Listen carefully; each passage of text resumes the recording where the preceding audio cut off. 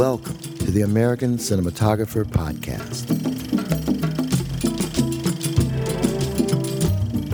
Go behind the scenes with today's top filmmakers as they discuss the techniques they bring to the art of motion imaging.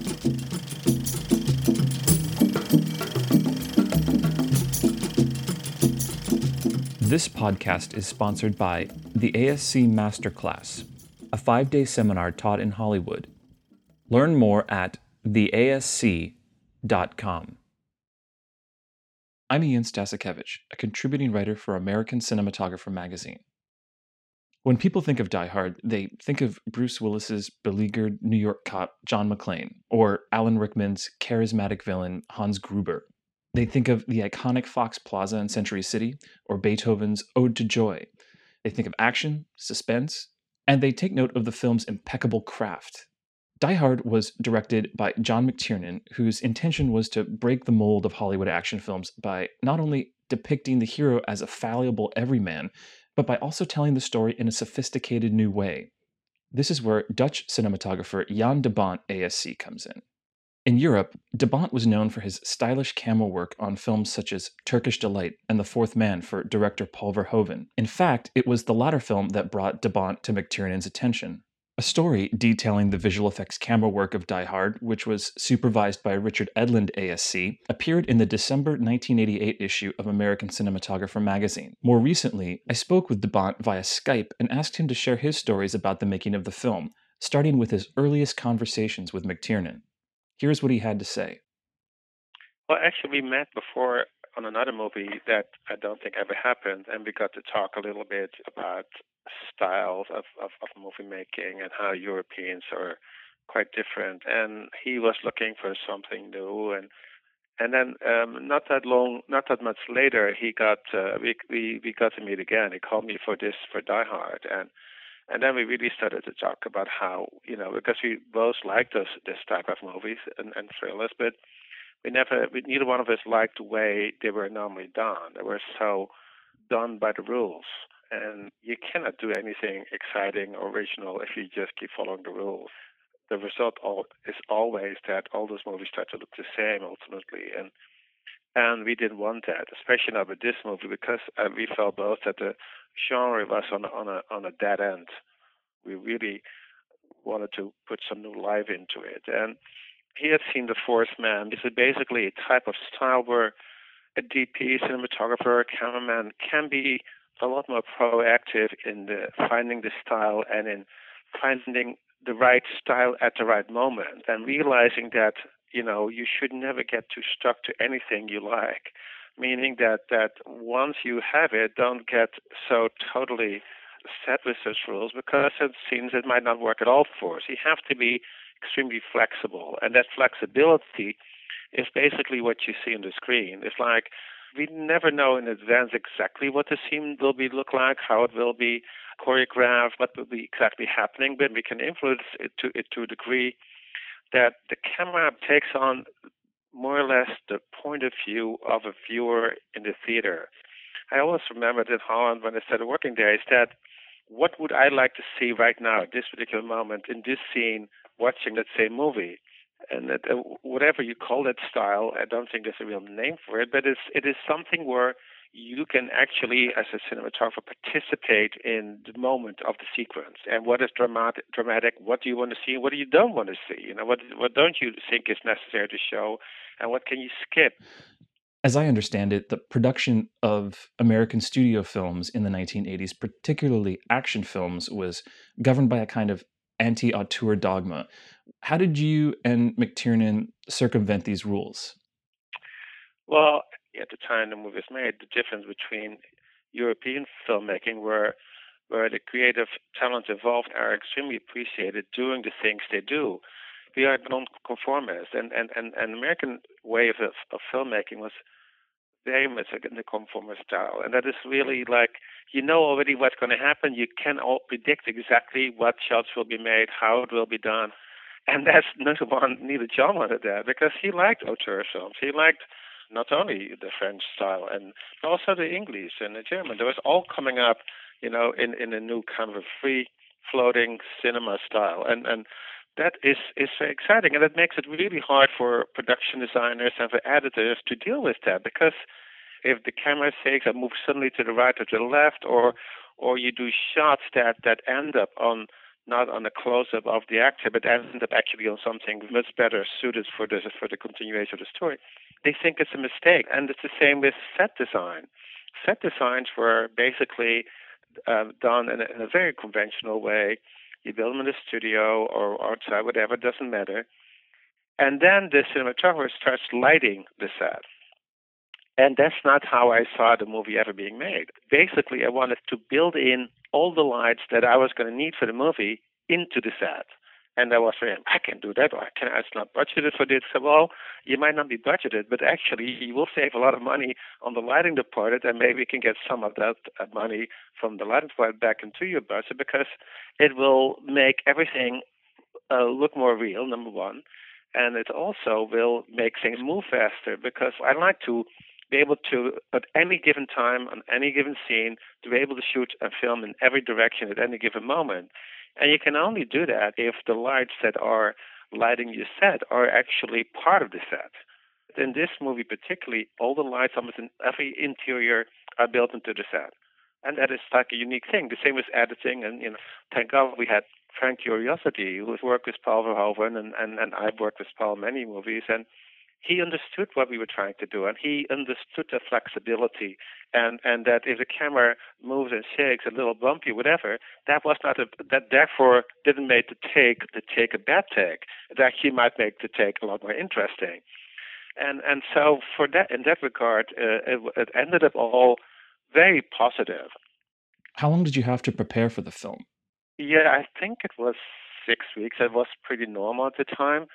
But I mean, the most time I needed was to discuss with Jack Degovia about all this built-in light sets and where they had to be, what type, and how they had to be wired. And lighting a big set always takes a lot of time. But now to do that in pre-production and try to imagine how all the action will take place and all the dialogue and the scenes, and that needed enormous amount of planning, because it's like, if you come to a regular movie sets are not lit in a way that the camera can always turn around or look around, 360 at any given moment. And I mean, obviously the crew cannot be there, but they have to be behind the camera at all given time. So we had very few people on the set apart from the cast, which is also good for actors, because being surrounded by 30, 40, 50 crew members on the set as an actor is not a very inspiring sight. You want to be talking to the other actors. So I like to keep the room completely available to the actors, and don't tell them, you can only go from this mark to that mark or that mark. They basically, could go whatever they wanted to. And John liked that, and it's a really great thing that to give actors so much freedom. And I just want to reiterate that when we talk about things that you could or couldn't do in American films around that time, we're still talking about big budget Hollywood films. Yeah, that's exactly what I mean. Yeah. There was one director whose action movies I always really much liked. That was John Frankenheimer. He also was like a little bit of a wild man, and he did whatever he wanted to do. And he was a very inspiring director for me. And there are no rules, and you should never start with a bunch of rules when you start shooting any type of movie. Just you have to be able to let the scenes inspire you, and then try to figure out what is the best way to tell that story.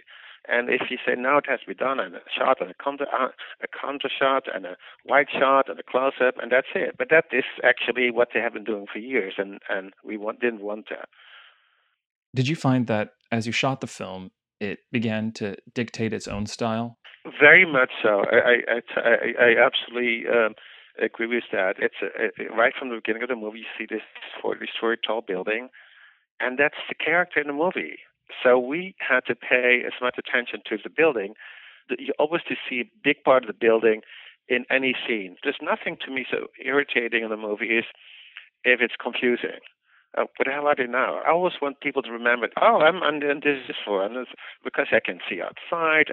The exterior is always a big part of the scenes in the movie. I always want to get that involved so that you are reminded as if you are nonstop. You're actually on a high floor in a building in the middle of the city. So all those demands of the story helped us to really find that style. And as we also had that building, which was only partially completed, many floors there was nothing in it, and we had to film scenes. And then I started telling Jack Coffee, Jack, I need a lot of fluorescent lights. In those days, belonged to the art department and not the film department. So I always, when I needed to light a set, I could always, this has to come. That has to come from the art department budget because it's fixtures of the building.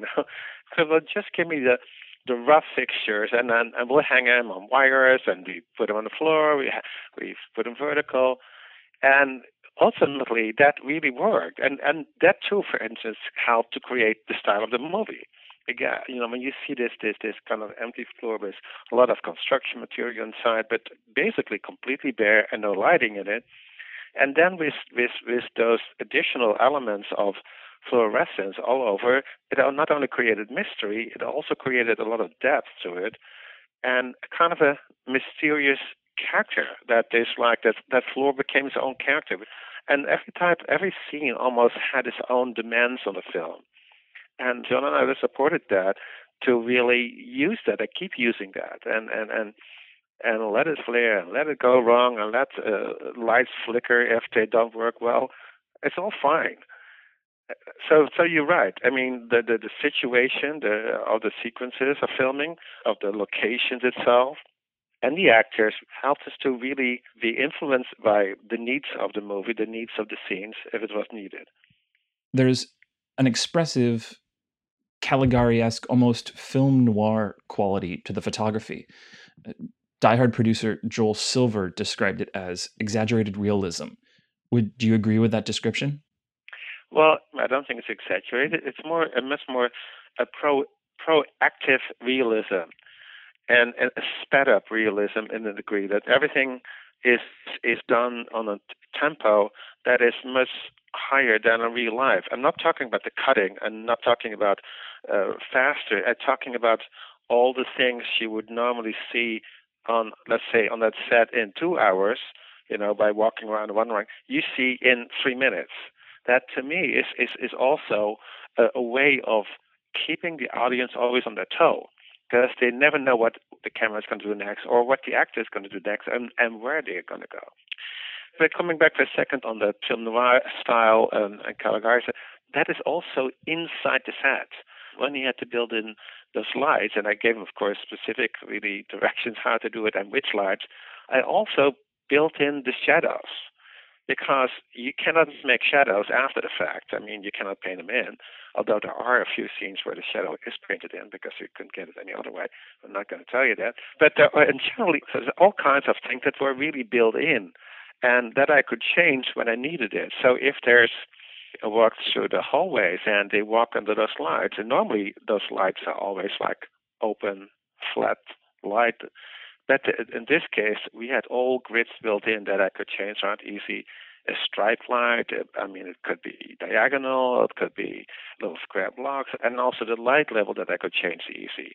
Because we needed different drama settings so that not every scene always looks the same in every situation. The lights go off, the lights actually do go off, and the drama and the shadows become stronger. And that was the way to do that is by turning off all the fill light that's also built into the set, and only relied the lighting units that had those grids in front. That it was not necessarily intentional to remind it of film noir, but it increases the drama, it increases the tension, it's the suspense, and it worked very much for the movie. A scene that comes to mind is the first face-to-face confrontation between Hans Gruber and John McClane, just in the way that the lighting and the camera work are in concert with the action and the acting. What I tried to achieve in that scene is like being a cinematographer, it is quite often more important to take light away than adding light. Because anything that's lit up nearby takes attention away of the characters and attention away of the actors. And I really wanted the viewer to only focus on what's going on in the minds of those two individuals and only have a little, like a tiny bit of an idea where they are, so that they're not in front of a black screen. But and the background always has to play a part. Otherwise, it becomes like a stage play. Basically, it's directing by means of the lighting. You direct the actors and help the viewer to really focus on one thing. I mean, this comes from painting directly. It's like Rembrandt. I used to live right behind the Rijksmuseum in Amsterdam, and the way he paints, and this is the power of his painting, is basically his lighting is kind of a fantasy lighting. It never is realistic. It seems to come from one angle, but then the person next to it might have completely different light on his face. And what he does in his paintings, he lights only the things that he wants the viewer to see on the face of the individuals, and everything else he paints it very dark.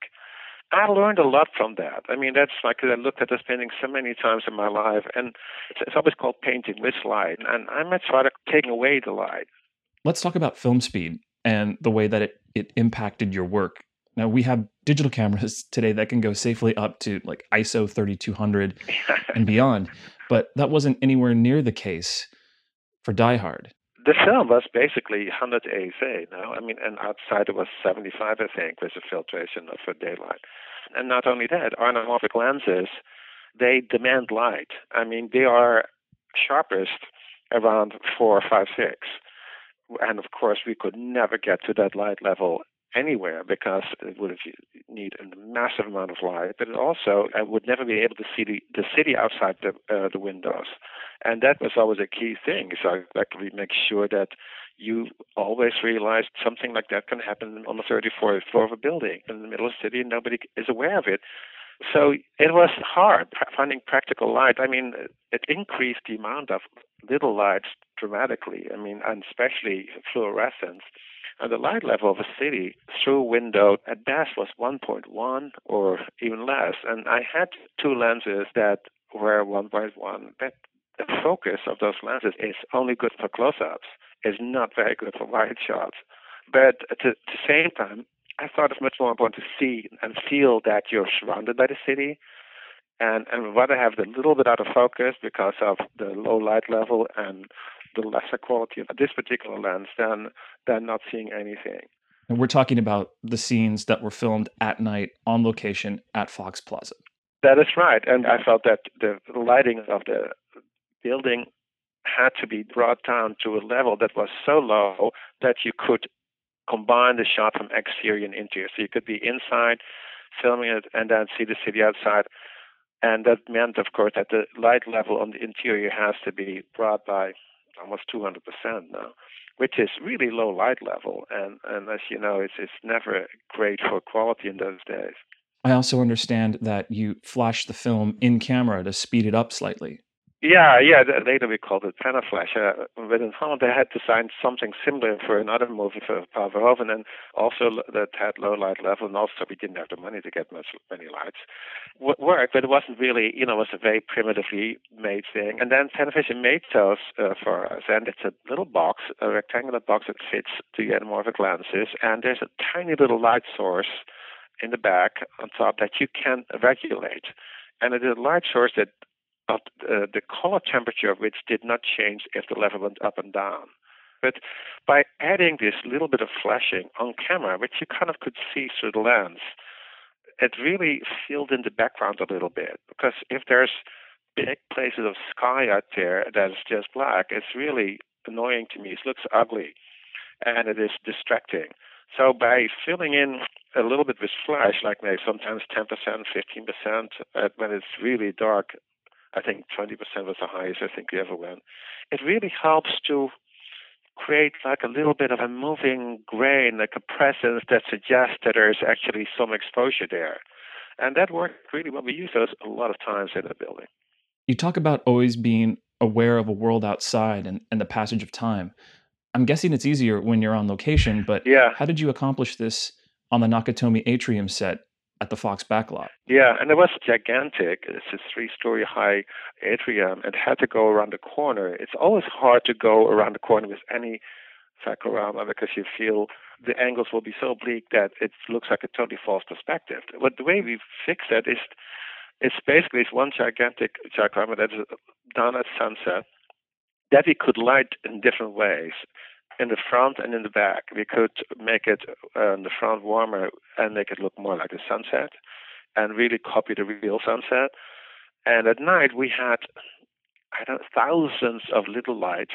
I mean, like they almost looked like Christmas lights, diodes, that could blink on and off very gently so that you felt there was a life outside the window. And if the activity was higher in the scene, then I could increase the tempo a little bit of the lights flickering. If the tempo was a lot slower and the action was more dramatic, and I slowed it way down so you wouldn't be distracted. It was extremely effective. McTiernan has said that one of the things that you brought to the film was a tolerance for photographic flaws. Yeah, and I'm all for that because it creates more reality into a scene. I mean, that's also one of the reasons I picked those particular Panavision lenses, the C and the E series, because they could not deal with any light flares, and they would create like strange effects. And I like that because those light flares creates a lot of extra activity and reality that I would never be able to do in any other way. It created another level of motion. And if the camera was moving pretty quickly, all those twirling police lights and ambulance lights and street lights and helicopter lights and even the third floor where Bruce Willis is trying to escape with all the fluorescence, the sets under construction, those lights are flaring the lens all the time. And that creates a little bit of a mystery. And it creates like what I call an organized chaos. I like when things look chaotic, but at the same time, they're totally controlled. And I really put those lights exactly always where I wanted them. If you think that those flares are accidental flares, they're only accidental in a technical way. They're not in a creative way. So if I wanted the flare of an actor's face or just below it that it would isolate his face, I could do exactly that.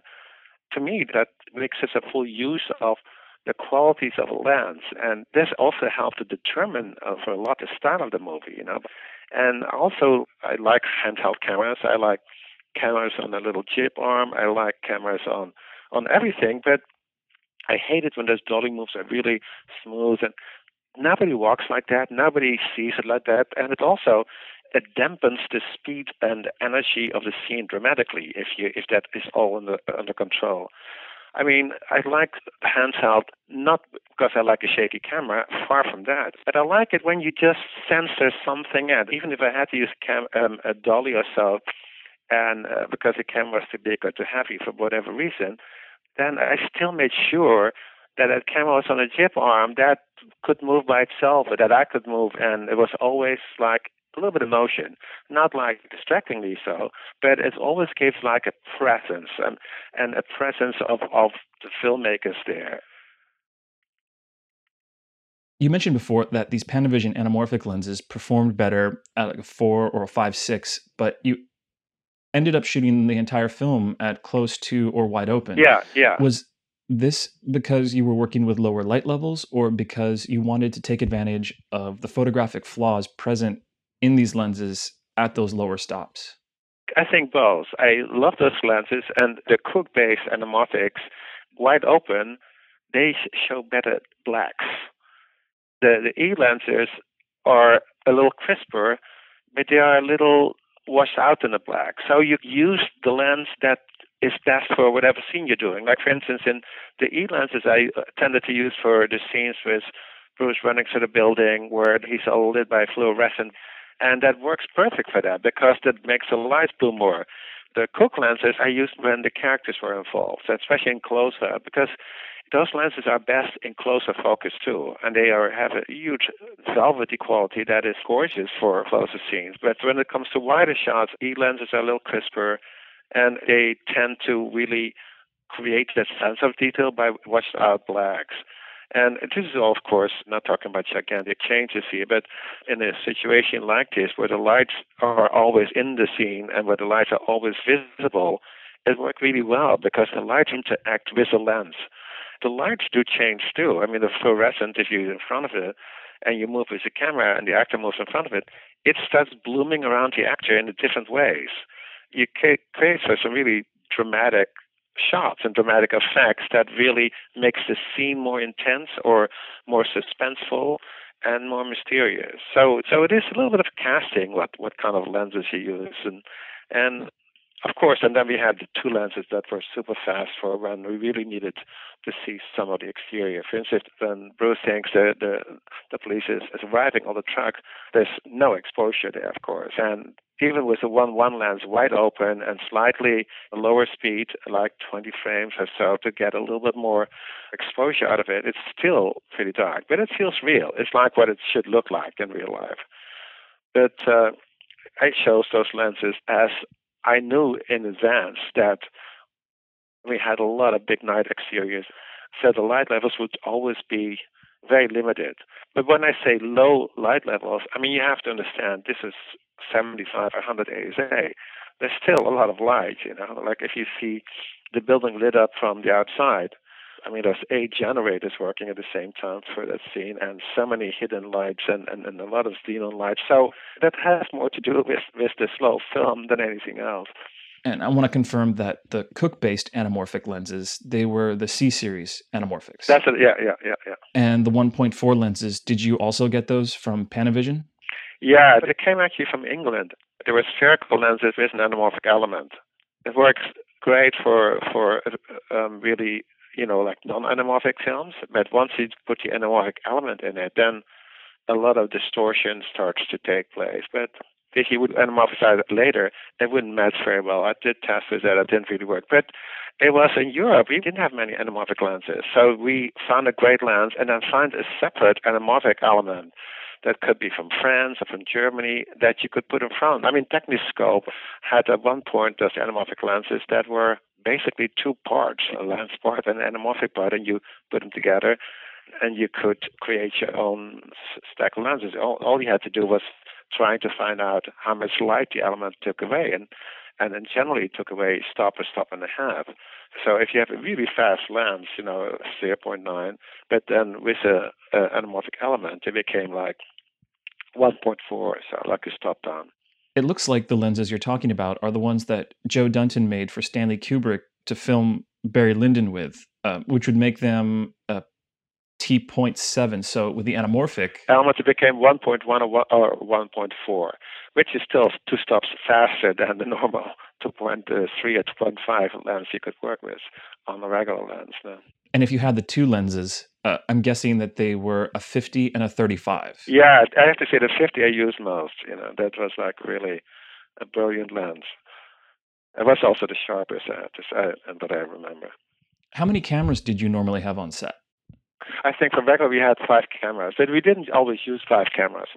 We had sometimes 2 or 3, and sometimes only 1. Especially when I'm following Bruce running through the building, I basically run behind him, and sometimes it's Steadicam, sometimes it's handheld, and sometimes it's on a dolly and chip arm, and sometimes I'm just sitting in an office chair with wheels on it that they run behind him. So there's many different styles used in the scene. So it's a mixture that is actually, if you look at it closely, and I was surprised how little you can see the differences, that it integrates so well with each other.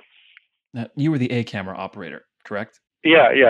And, in Europe, the cinematographer is also the operator, because they are the spokesman and the interpreter for the directors. Directors, generally in Europe, are not very technical, but they are very interested in the style.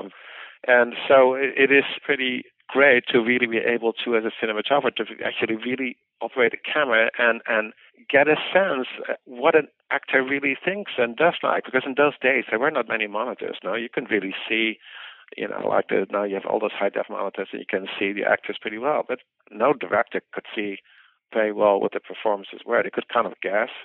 But the operators were actually the only one who could say that. Because he could see the look on the face that was not convincing. I was always very open about it. Now you have to do it again. It's really, and then he trusted me.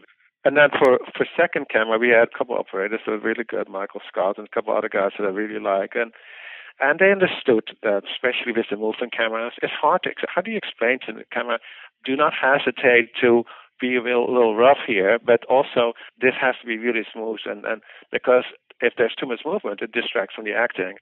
But creating a presence on the set that is could be the audience's point of view, that I think is great. There seems to be a specific rhythm to the camera movement. Like each shot is a 3-beat measure where you'll start with one frame, then pan with the action or dialogue, and then pan to another frame. Sometimes there'll be a cut and then another 3-beat shot picking up the camera move from another perspective. Did you and McTiernan plan to do it this way, or was this one of those things that was asserted by the film? I, th- I think it's a combination of multiple things. It all happens in the first couple of days of shooting when you find out what is right for the movie and what it really needs. And then when we started doing the shots, you could sense it's not an arbitrary panic on left to one to the. It becomes a storytelling device. And not only that, it places the actor always in that story. When there's big things happening, I want to tell the audience this actor was really there. These were not stuntmen. This was really Bruce in this scene and that scene.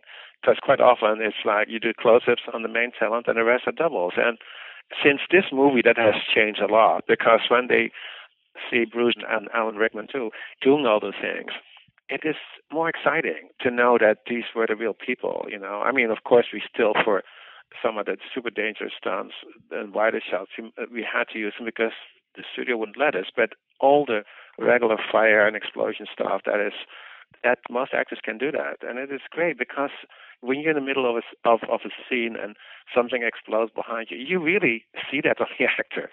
It's a real reaction. This is how they react to a real explosion or to a real shooting or to real all the glass breaking. That's all him, and that is really great because, without putting him in danger, of course, but it creates a level of proactive and it involves reality that makes it really exciting, and you always have to have the set lit and ready to go all the time, fully 360, which is not a great thing for the first AD and for the crew because where the hell are they going to hide? For the sound, where is the sound going to hide? I mean, there was always issues with where to hide everyone. And it's kind of funny because there are so many times you see the whole room in one shot and moving around and with him and turning around. And that makes it real for me. I've seen a photo of you standing on the edge of a dolly platform called the Ramp of Death. Yeah, the Ramp of Death. Yeah, I remember that.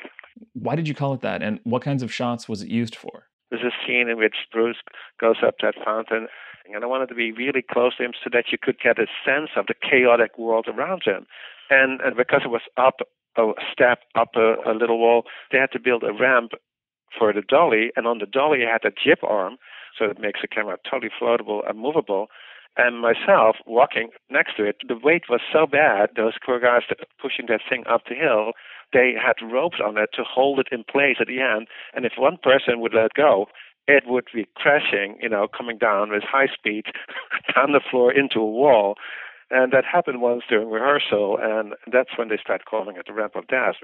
They have some pictures of it, I think, because I was standing on the chair of that dolly with the crane really pretty high up in the air, but I also in the shot starts really a low level on eye level with Bruce, and it's and right now you have all those amazing telescopic cranes, but of course those things didn't exist in those days, and I didn't want to change the style of the movie because the shot was right in the middle of a big energetic sequence, and that had to fit in that too in the same style. In this film, shallow depth of field seems to work in two different ways. For the interiors, you're able to shift focus from one plane to the next, but still get a sense of your location. For the exteriors, it separates the characters from each other in the background. Well, inside, my approach was to really make the characters claustrophobically caught inside the building. There was no escaping. Everything was always closed, and you're always aware of the walls. There's like no way out.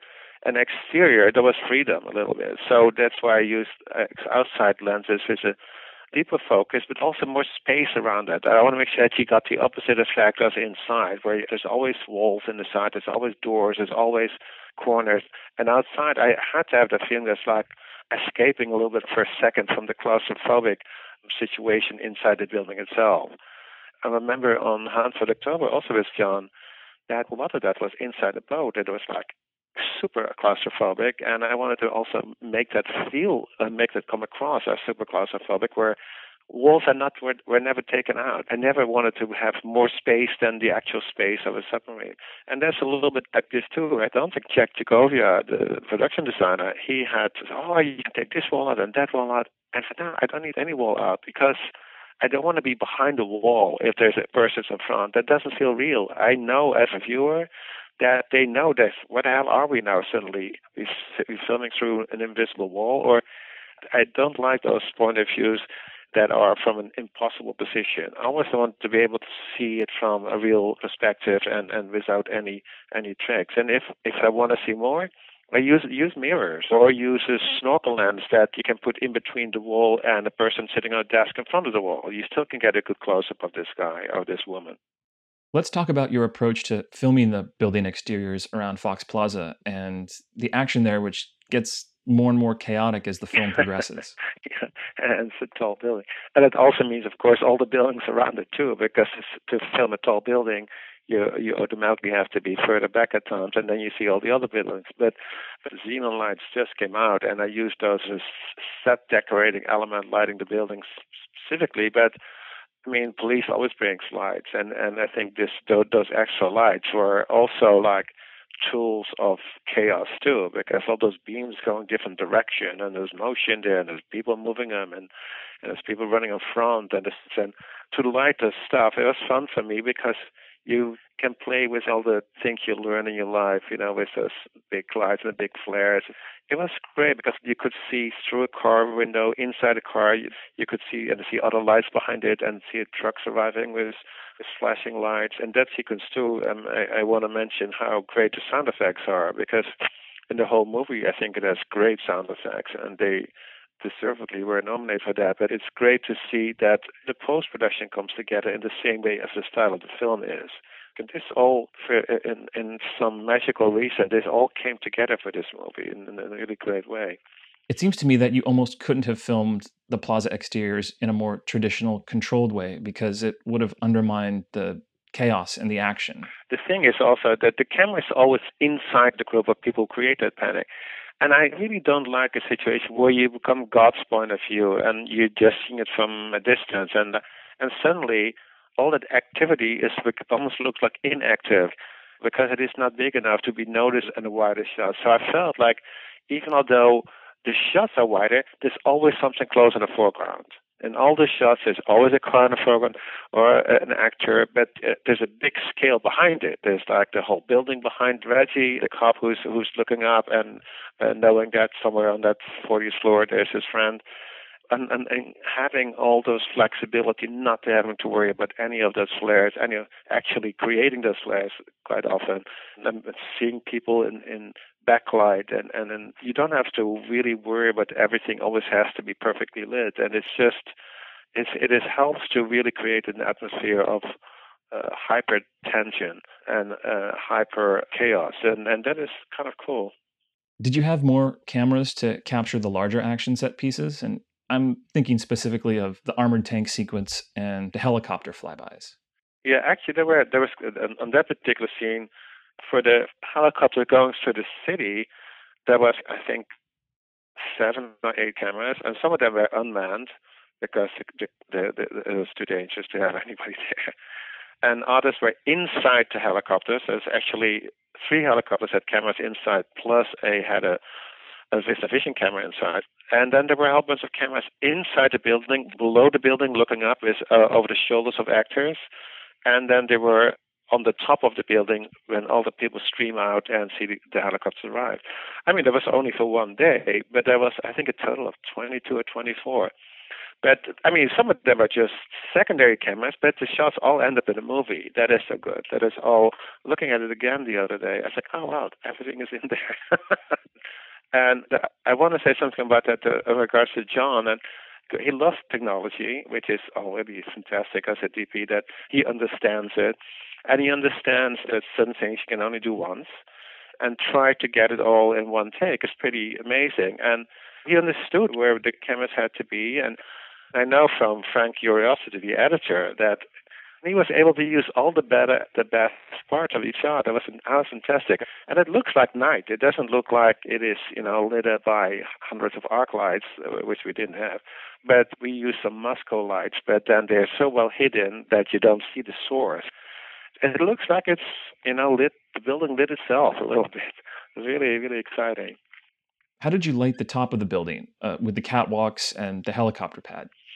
Yeah, that was actually the biggest challenge. How to light a rooftop that's totally flat and that's meant to have is a helicopter pad. Or you cannot put any lights on that.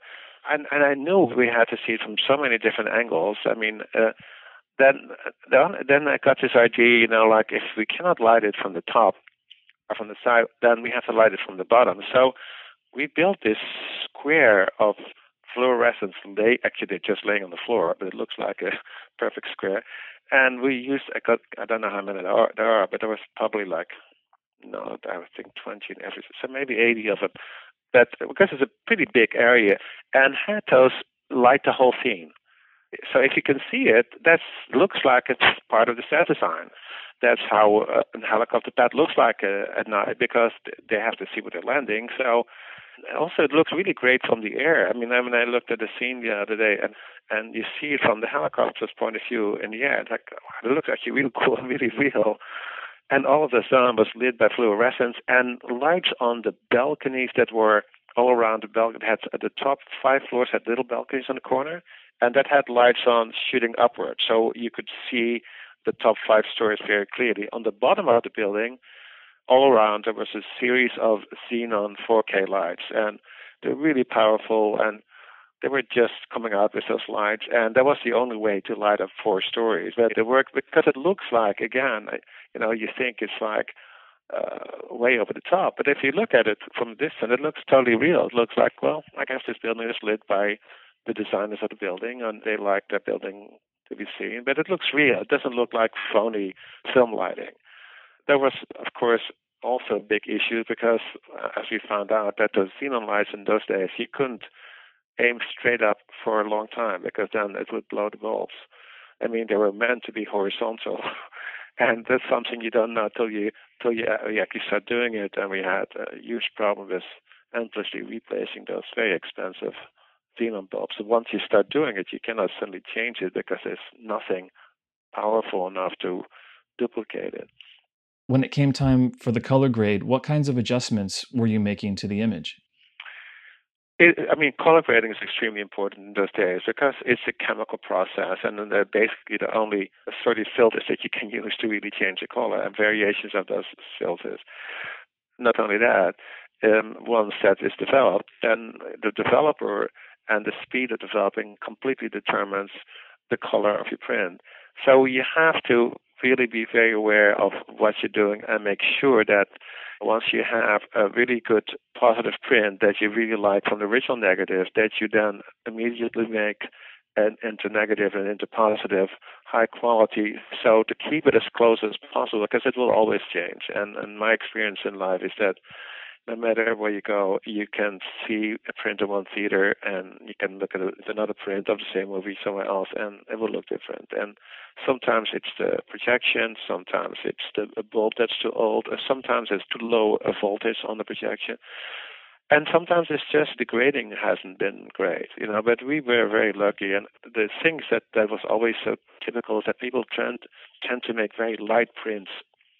And they always said it that no, we don't have a lighter print. That people won't be able to see it in small towns because their projection equipment is old, and no, they can't do that. That's the whole point. Is this movie is a night movie? I mean, the print is pretty. What I remember seeing it, looking at it, is pretty much what I imagined it to be, and I was amazed that it was like, wow, actually that looked good, especially taken in consideration the equipment you had to work with, how big the sets were, and how difficult it is to work at night, and how many different cameras and different lenses you use, because every lens has also its own color issues. What is so amazing is that the lenses that Panavision has ultimately makes it possible to get such a great grading, and because if the lenses are too different, it's almost impossible to get it right. There's a really great standalone Die Hard Blu-ray that's out there right now, and it contains a lot of information about the making of the film, and it also looks great too. Did you supervise that transfer? No, that transfer, no. I mean, later I started doing it because I know how it gets screwed up so many times, and now I'm always involved in that. But there's a couple of shots that I said, they're a little too light or so. It's always too light.